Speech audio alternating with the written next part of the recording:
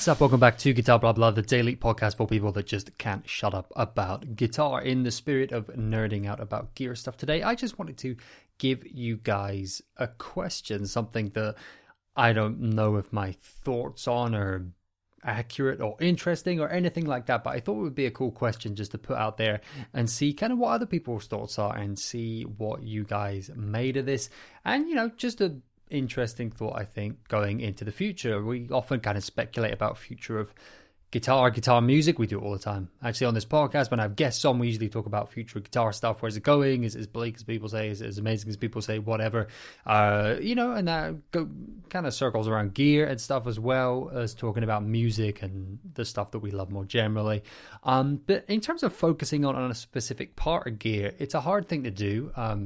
Usually it's something I discuss a bit more with the people that I interview in these general senses because, yeah, like I say, I'm kind of more interested in getting my thoughts and putting them together with someone else's and then listening more to what they have to say. And then as someone way more experienced than me with a lot more knowledge than me, you know, that's kind of what interests me, is hearing what they have to say. Like, you got Guitar Builder on, they've been building guitars for 30 years. I'm interested to see, they've seen trends come and go. They've been focused on those, watching those trends and watching the market develop because they've been in it. That's their business. That's how they support themselves, all of that kind of stuff. And therefore, I think they're in an interesting position to have some cool insights into where things could be going next on specific things. But here's one that I don't know I've really heard people talk about that much, but it's a thought that kind of captures me. It's come up a few times when thinking about this specific topic, and I wanted just to put it out there as a question. What is next for our digital technology in our guitar setups? So we've obviously got digital technology we've got digital amps, which are usually practice amps, you've got modeling amps, that kind of thing. But of course, we've also got amp simulation, amp modeling, all the way up to the professional level. You've got things like Axe-FX, Kemper. You've got pedals that utilize digital technology in a number of ways. Of course, you can have something just like a digital delay, but I'm kind of thinking more about the Axe-FX, Kemper. You could also think about stuff like your plugins, like amp simulation plugins that you might use. You know, Line 6 Helix, Headrush, all of that sort of stuff. Thinking about that. The idea is, and the reason I'm focusing on the kind of higher end units is the lower end units obviously aim to sound as good as possible, and they're getting better and better and better all the time. Anything like a Fender Mustang up to whatever. But, you know, the idea there is to provide a huge array of versatile possibilities and feature sets for the person who's playing at home. You know, it's often talked about as beginner, but it really isn't actually, and I don't think those companies really just focus on beginner. That's obviously a thing that those amps have to appeal for because they could be attracted to beginners. But I think it's way more, the actual overall focus is better summed up by saying it's the at-home play. It's a practice amp. And the idea is it's got all of your sounds in there. You don't need all your other gear. It's plug and play. It's simple. It sounds good at low volumes. It's got a bunch of feature sets, like it can sync Bluetooth so you can play music through it and jam along and all of that stuff because it's made for someone playing at home. Not focusing so much on that. Focusing on the more expensive things like perhaps Kemper, Helix, Axe-FX, all these things that use slightly different technologies, slightly different approaches. Kind of focusing more on those because I specifically want to think about those products for which the focus is sounding as good as possible. It's, you know, it has a bunch of feature sets. It has all this stuff. We've got MIDI in and outs and stereo in outs, and you could do this and you could do that. Absolutely. Usually packed with features. They kind of have to be. The idea is that they're supposed to be these kind of Swiss Army knife pieces of kit, as well as having extremely high quality sound. And, you know, they're having to compete in the market with people who are, you know, as guitarists who are somewhat stuck in our ways, or, you know, we're playing music. We don't want to have to think too much about the tools that we're using. So we like to use what we like, even though there can be some problems with it, which means these new technologies have to do kind of, the burden of proof is on them, right? To prove that they can work and get us to go, okay, my long trusted pedal board and amp, I'm going to put aside and I'm going to use Axe-FX. How does that work? Well, they got to do a lot of convincing for us. And of course, on the main points, it's what they do superior, which is where a lot of those features come in. It's the idea that, like, hey, this is friggin' indestructible piece of kit. You're never going to have it. Fits in a backpack, so you're not going to have any problem getting it on and off flights. You don't need to rely on backline stuff, but it can also work with backline that you usually run with. But if anything goes down, anything breaks, this thing can do everything. It can easily slot into all of your gear you have. So there's stuff you just have to use. You got to use this. You don't want to use in-ear monitors. You want to use cabs on stage. You don't want to use cabs. You got to use in-ear monitors because you keep stage volume super low. Whatever way you do it, there's so many features on all these products that they can fit in there. But that's because they need to compete in that market and they need to be able to do that. But, the big focus, the big main thing of them, as well as that, the practicality is huge. But, I'm kind of focusing on the ones that, as well as doing that, are definitely not made for practice, are great for practice, amazing tools for practice. Yeah, you could practice with an Axe-Fx system or with Helix or Headrush or whatever. You've got a great setup. You've got great plugins on your computer. Obviously, that's made for recording, so that's not so much going out live, but they are intended to be professional quality. You can make professional quality recordings with this. That's what they're going for, very specifically. The thing that interests me about those is, where are those going in the future? And I'm meaning way off, not kind of next year, not in the next year or whatever.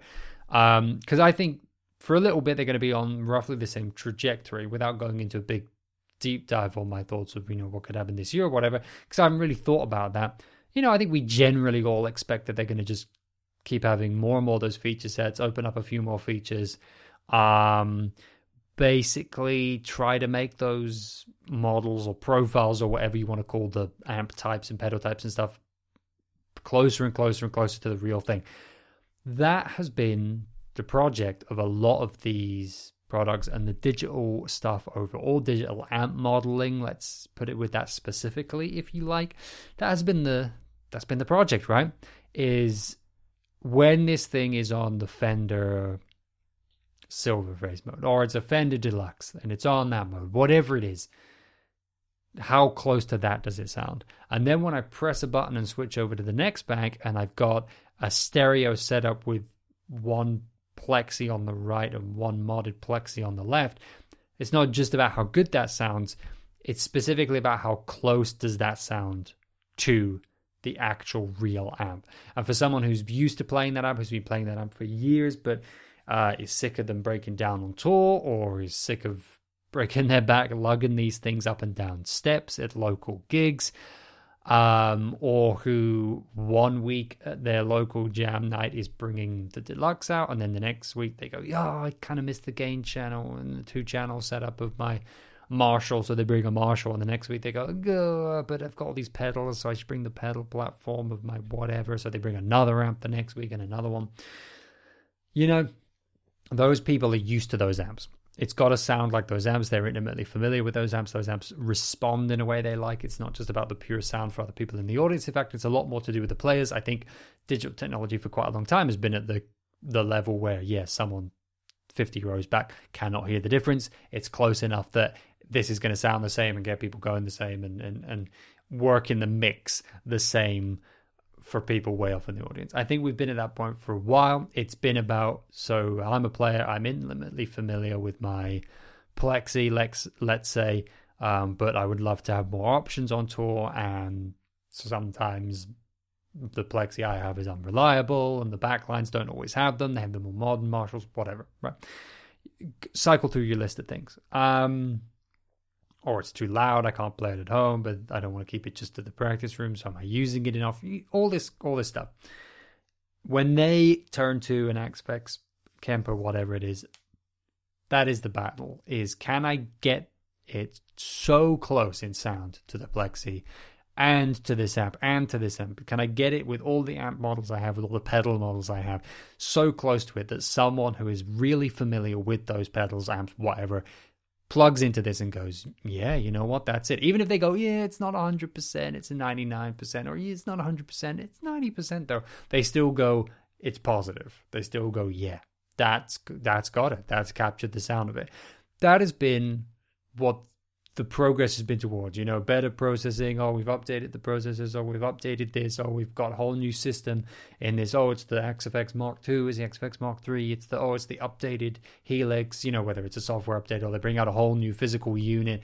All of this stuff, it's been a lot in terms of, can this sound exactly like something we already have, or like 100 things we already have? In the case of most of these products, it's not just about one of the models sound good. It's that all of the models sound good, or as many of the models as possible sound good, amp models, pedal models, but also they sound really distinctly like the thing that they're supposed to sound like. The Marshall setting sounds like a Marshall, whatever. That's been the battle. That's been the progress. That's obviously, like I said, there's lots of other things these products do that they've been developed intentionally, very clearly to do and to provide players. But, that's at the center of it, is getting this digital stuff so it doesn't sound digital. It doesn't sound like something else. It sounds like the amps that people love, that people are used to, because you got to convince them, right? You can go, this is a super practical thing and it's great and it can replace your pedal board. Someone who's been playing with a pedal board for 10 years and go, yeah, I've played with it for 10 years. There's a bunch of problems with it, but I get sick when there's a break somewhere in the pedal board and you got to find out. I get sick when I try to tour with this and I can't, so then we have to call the backline and we have to see what they've got. But this has worked for me for 10 years. It can work for 10 more years. And that's just my sound. You've got to get that sound in your box so close that you can go, you know what? You got to try out our Axe-Fx. And not only is it going to solve all those practical issues, it's actually going to sound like your setup. People are very skeptical of that, and were skeptical of that for digital for a long time. The first digital stuff, always, instead of being like, hey, here's a new sound, the digital was presented as, here's all your favorite sounds in one. The digital stuff was always doing modeling, and it was always, here's the Marshall set, here's the British crunch setting and stuff like that. And the earlier stuff did not get very close to it to most people's ears, and therefore it had a lot of making up to do in that sense, and it had a lot of convincing to do because of that as well. And to show people not just that it could sound like guitar sounds, but that it could specifically sound like the amp you have, the amp you've always wanted, or the collection of amps you've always wanted in a wet-dry rig all together with your entire pedal board too in one single unit. That took a lot of convincing for people, and so the sounds had to be like the sounds they were purporting to be. Like the Marshall had to sound like a Marshall. The Fender Cleans had to sound like Fender Cleans. Oh, I've got a Friedman on here. I've got a Mesa Boogie on here. I've got this on here. They have to actually sound not just good, not just, well, that's a good sound. It has to actually be, well, that's a good sound. And it sounds like my amp. That has been the process. And I think that's still a lot of what the process is. It's about that plus more and more cool features. Is there a point, and this is kind of what I'm interested in about where this goes way more in the future, where that changes? Is there a point, let's say, I think there'll always be skeptics. I think there'll always be people who go, yeah, that doesn't sound right, or the digital stuff just doesn't feel right, doesn't have a certain push to it, doesn't have a certain responsiveness to it. I'm convinced that the crowd won't hear a difference, but I'll feel the difference as a player. I'll know the difference. I think there'll always, I say always, maybe not 6,000 years in the future. You know what I mean? I think for that's there for a good long time for individual people. And I think we all accept that for some of us, we're going to go, this works for me. Some of us, we're going to go, no. And we've all watched those rundowns where artist after artist has an Axe-Fx.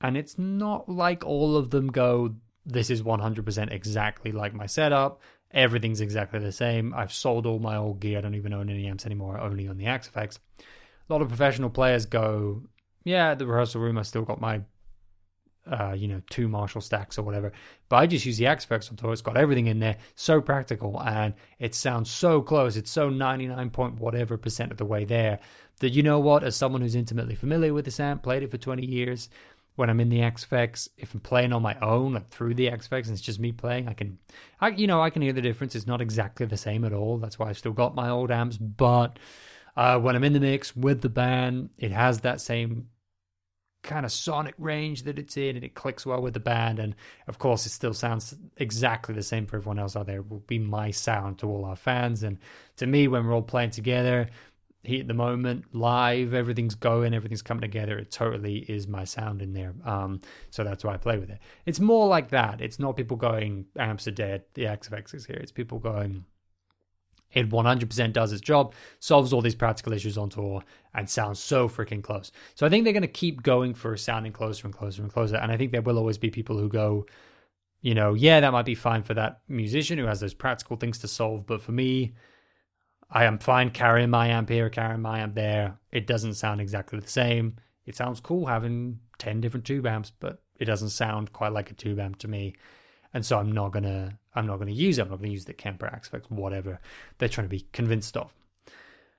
I think that's always going to be there for individual people, but I think if it keeps progressing and the sounds keep getting more and more convincing and they keep going after, we're going to make the model sound as good and as close to the real amps and have that dynamic response, and we're going to have things that just capture everything about your actual pedals, that capture everything about your actual amps that you love, and they're all going to be in one box, and it solves all these practical problems. It's going to have all these, cabling options, all of this stuff. I think they got to keep going after that, right?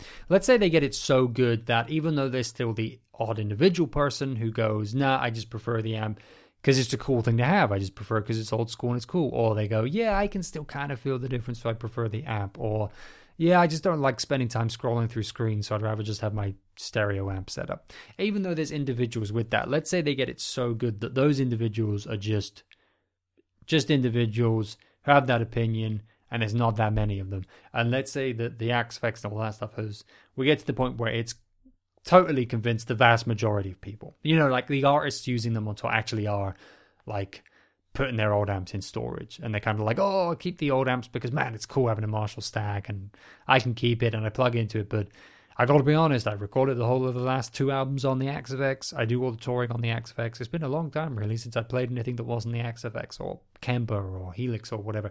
Let's say it gets to that point, right, where it's that convincing that it's really only is the odd person here and there who's like, yeah, I prefer the amp because it's old school. I prefer the amp because I think I can still hear the difference. If it gets that convincing, where do they progress from there is what I'm interested in. Like, if they kind of... I think it's the pursuit of tone thing. It's kind of slightly never ending, and people will always be like, "There's something magic in those Marshalls, man," and like they'll always be like pursuing it. So it'll never stop. I'm not saying at the point where it stops. That pursuit of like, let's get it exactly right. Let's capture the magic of a Marshall Stag in this digital box. I think that will always be there to some extent. But when you've convinced most people, that won't be this big central point anymore. That won't be this big main point of presentation of we've done it, we've finally captured it, because most people will go, yeah, I know. For at this point where most people go, yeah, I think you got it, I think you nailed it. They'll keep going. The obsessive digital engineers and designers behind these things will obsessively chase it, and they'll still be trying to convince those people who go like, it's not got the magic, man. Sure, right? Okay. So they'll keep going, but it won't be the major big draw of here's, Axe-Fx version 686 or whatever, here's the new software update for this one. It's even more convincing. Most people will be like, yeah, you said this the last 20 times and I was already convinced back then. At that point, what do they do? Like, will there be a point where that transitions to something else, where the main pursuit of digital effects, instead of, let's say, recreating other things, other technologies, such as tube amps, as accurately as possible, will it shift to new sound creation?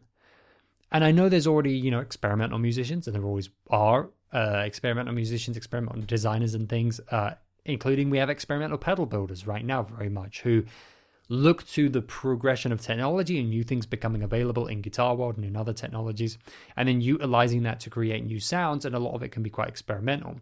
But I mean in a way that's more experimental, but also very much within the mainstream of sound creation. Will that be a shift in the focus of digital products? If technology is going to keep moving along, when you see it everywhere else is new technologies introduced, we can reinvent and recreate and introduce new things to the product all the time. They do that with feature sets. New things become available, new processing power means this is possible where it wasn't before. Oh, this technology, which was actually from a different industry, we've realized it was applicable in some way to the guitar world, and we've brought it in. We've brought about something new. A lot of that can be used for feature sets, and I think on individual products, such as individual pedals, definitely, and individual things. When you get more into like recording, production software, and what's available there, absolutely, you see that it progresses and it brings about kind of entirely new products with a different approach and focus.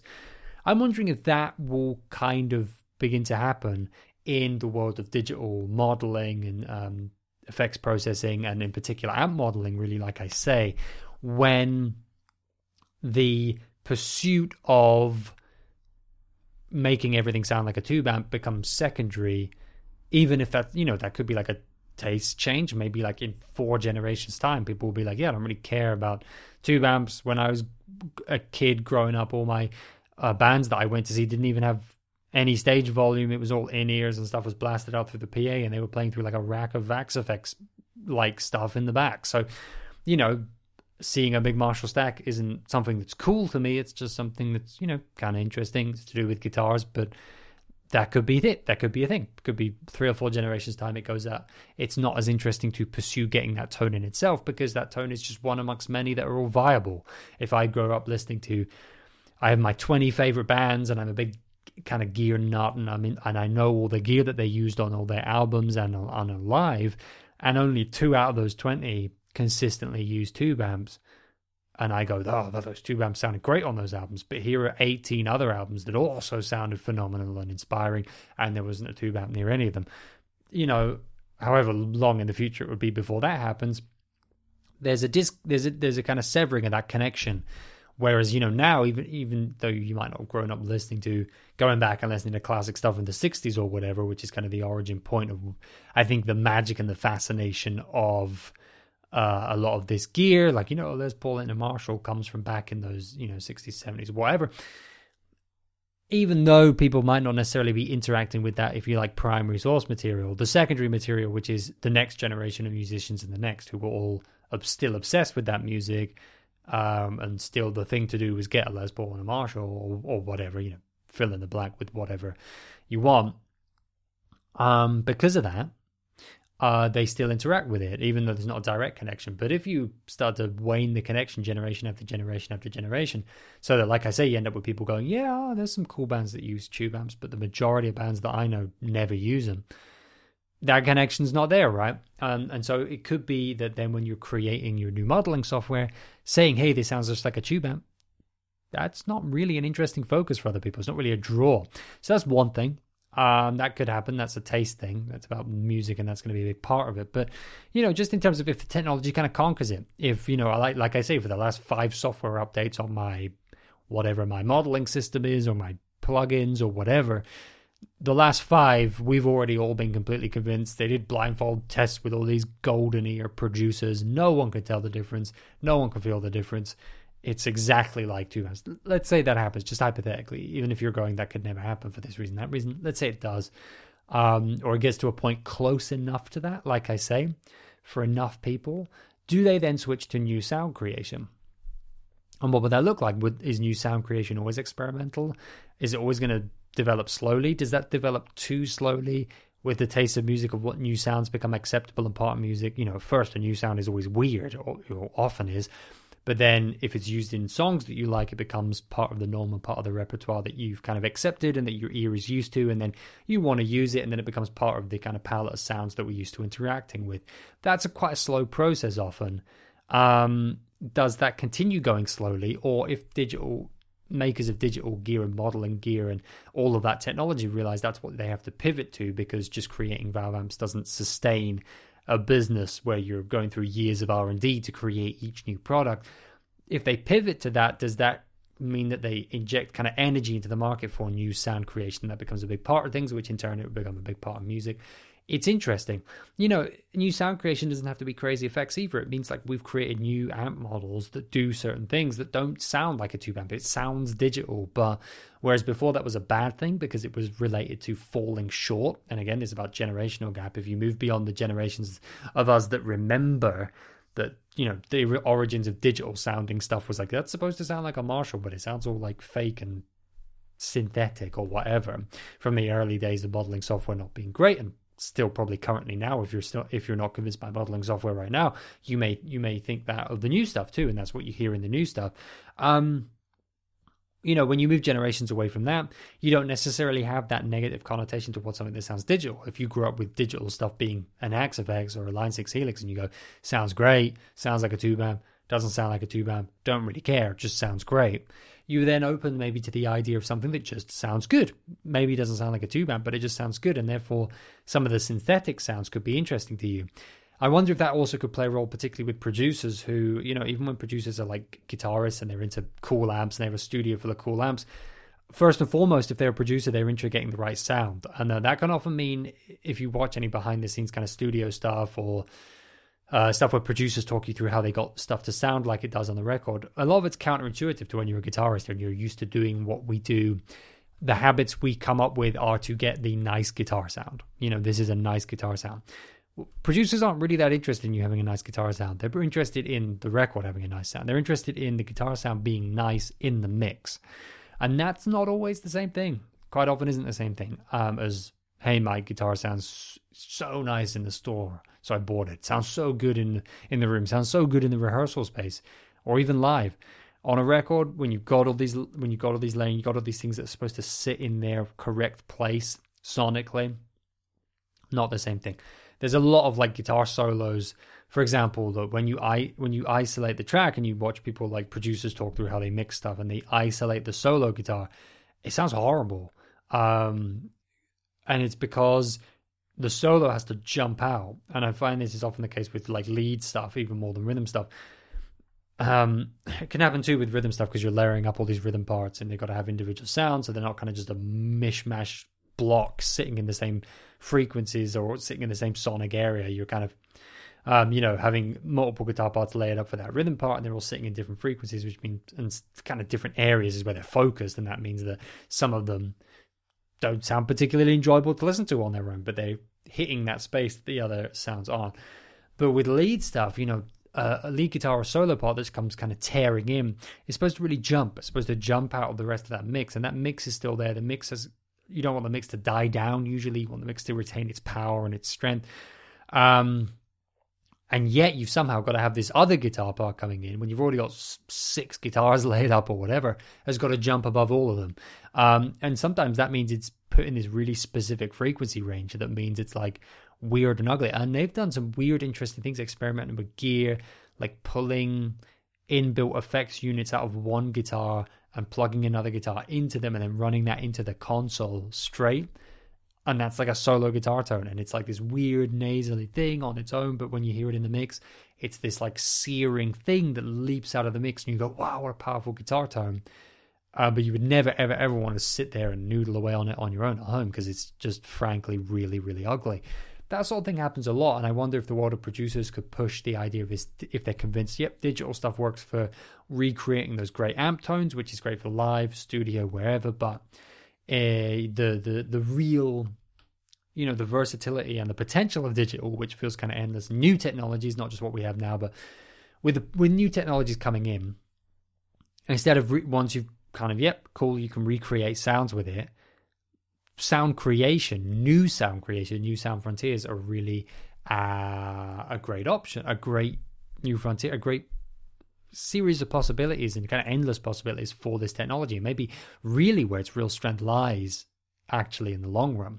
And so if we pivot to that in some ways, and the kind of that outlook of producers coincides with the creators of the products going, right, we can't just create product after product with the main draw being, new features, and it sounds even more like our Marshall, totally convincing. If that's already been kind of done and settled to some extent, or that kind of the dust settles on that issue, how do we produce things which take things in a new direction, which are interesting to people, which people want to buy, which are part of the music they want to make?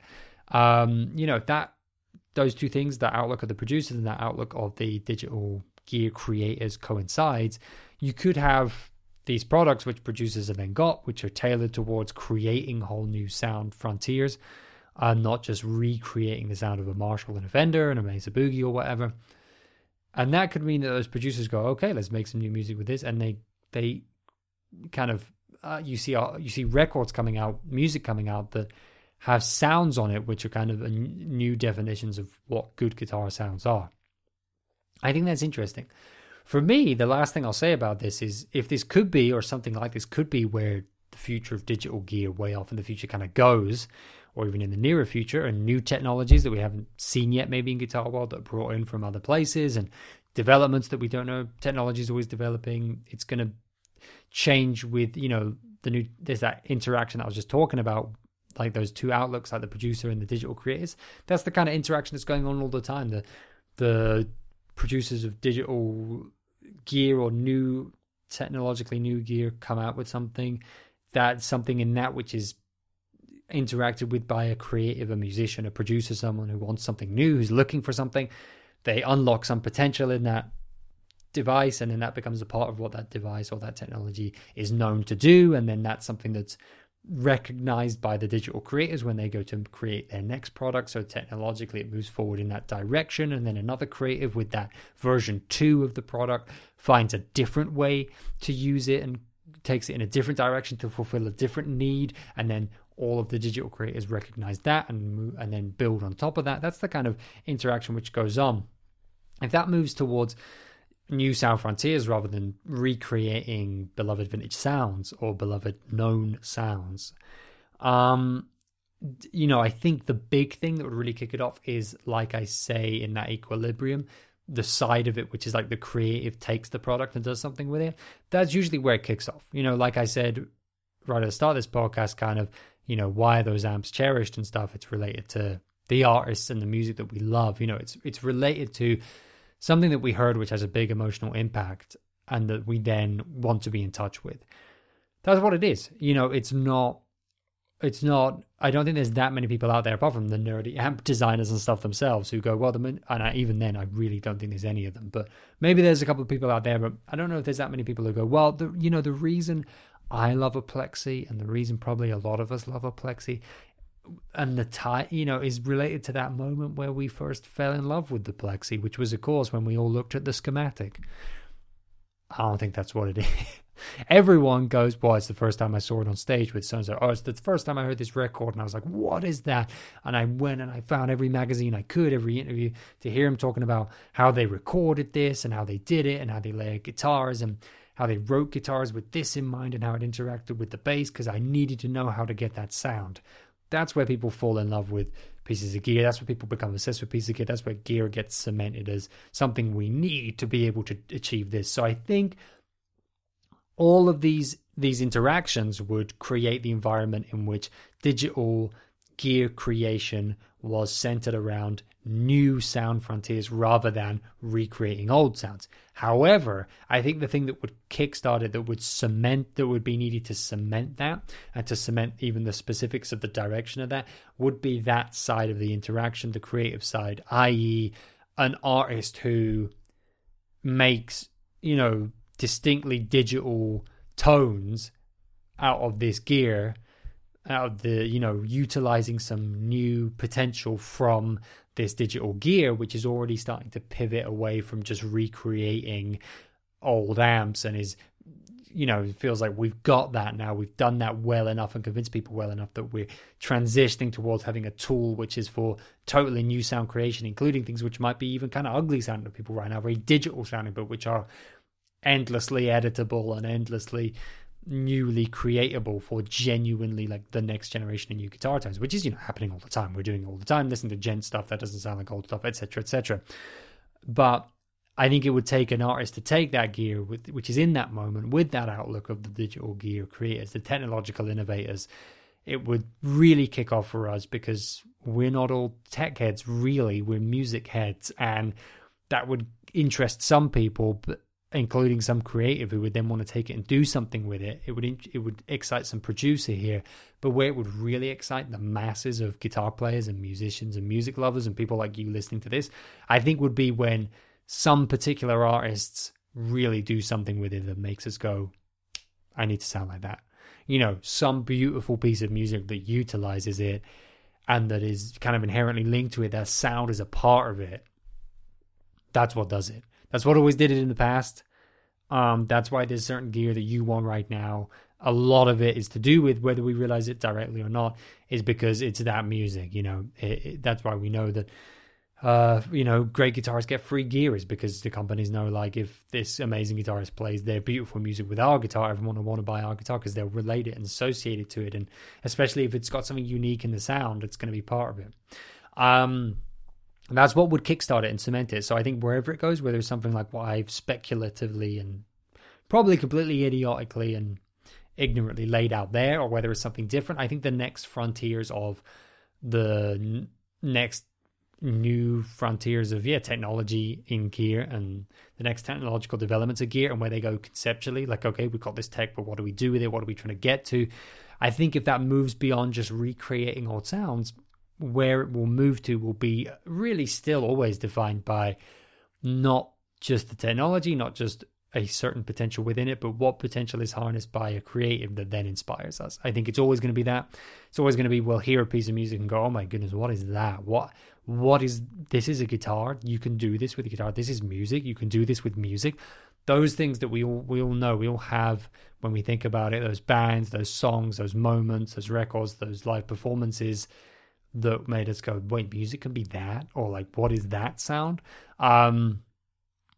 When new potential of these digital technologies is taken and unlocked to do something like that, achieve a moment like that in a group of fans, in music lovers, I think that's going to be what defines where gear always goes.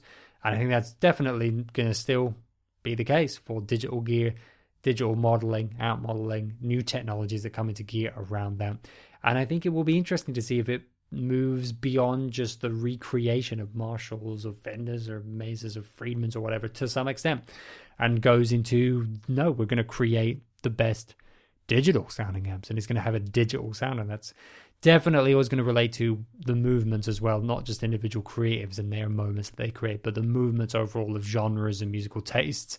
And obviously that's a bit of a chicken or the egg. What comes first, an amazing artist or something? Does that spawn the genre, or was the genre there because all sorts of people were interacting with these new sound possibilities and creating new genres, or they had new genres in their heads and new ideas, and they were speaking to amp designers and pedal designers and going, yeah, but I can't get this sound. I have this idea I want to do for this new whole genre of music we all have in our heads. There's a scene here, but it's hard to do it with the current gear. And amp builders who are usually players themselves and pedal builders players themselves are going, yeah, you know what, I think I could create something that fills the gap. And that's how you get the new product, and the genre and the new gear kind of grows up together. All of this, it's all a part of it. It's all interconnected. And then I think those big important moments and kind of standout moments for us individually, as well as on a kind of wider cultural level or whatever, are the things that will define and set in stone kind of where that then goes for a while, where we'll all be tone chasing for a while, but with the new technology or whatever digital monstrosities we'll be using potentially. So I think that's cool. I do just think within that is still always going to be Valve amp, love, tube amp, love, whatever you say, depending on where you are in the world. Yeah, I don't like sit here and prophesize the end of it. I don't know. Probably will go away at some point. Will go away, won't go away. All sorts of factors in that. That's a whole different debate. What happens to tube amps? Are tube amps equally alongside this whole development? Is there a split where there's this development in digital world, but then tube amp world continues going, and everyone's kind of engaging with both simultaneously, kind of like they are now? Yeah, I don't know. That's a whole different thing. I'm not going to go off on that because I've already ranted on for a long time about this. But all just interesting questions in there, and I do think it will be interesting to see. You know, I just feel like digital technology, I don't think it's just going to stick on like this massive focus on recreating other things which we can still buy. Obviously, if tube amps go by and it's just not viable to make tubes or valves anymore, no one wants to do that because they're not used in other technology and it's too niche, so it becomes this niche, expensive side of things, you know, like the sports car kind of things, and people who want to buy them, but it's old school and no one else wants to.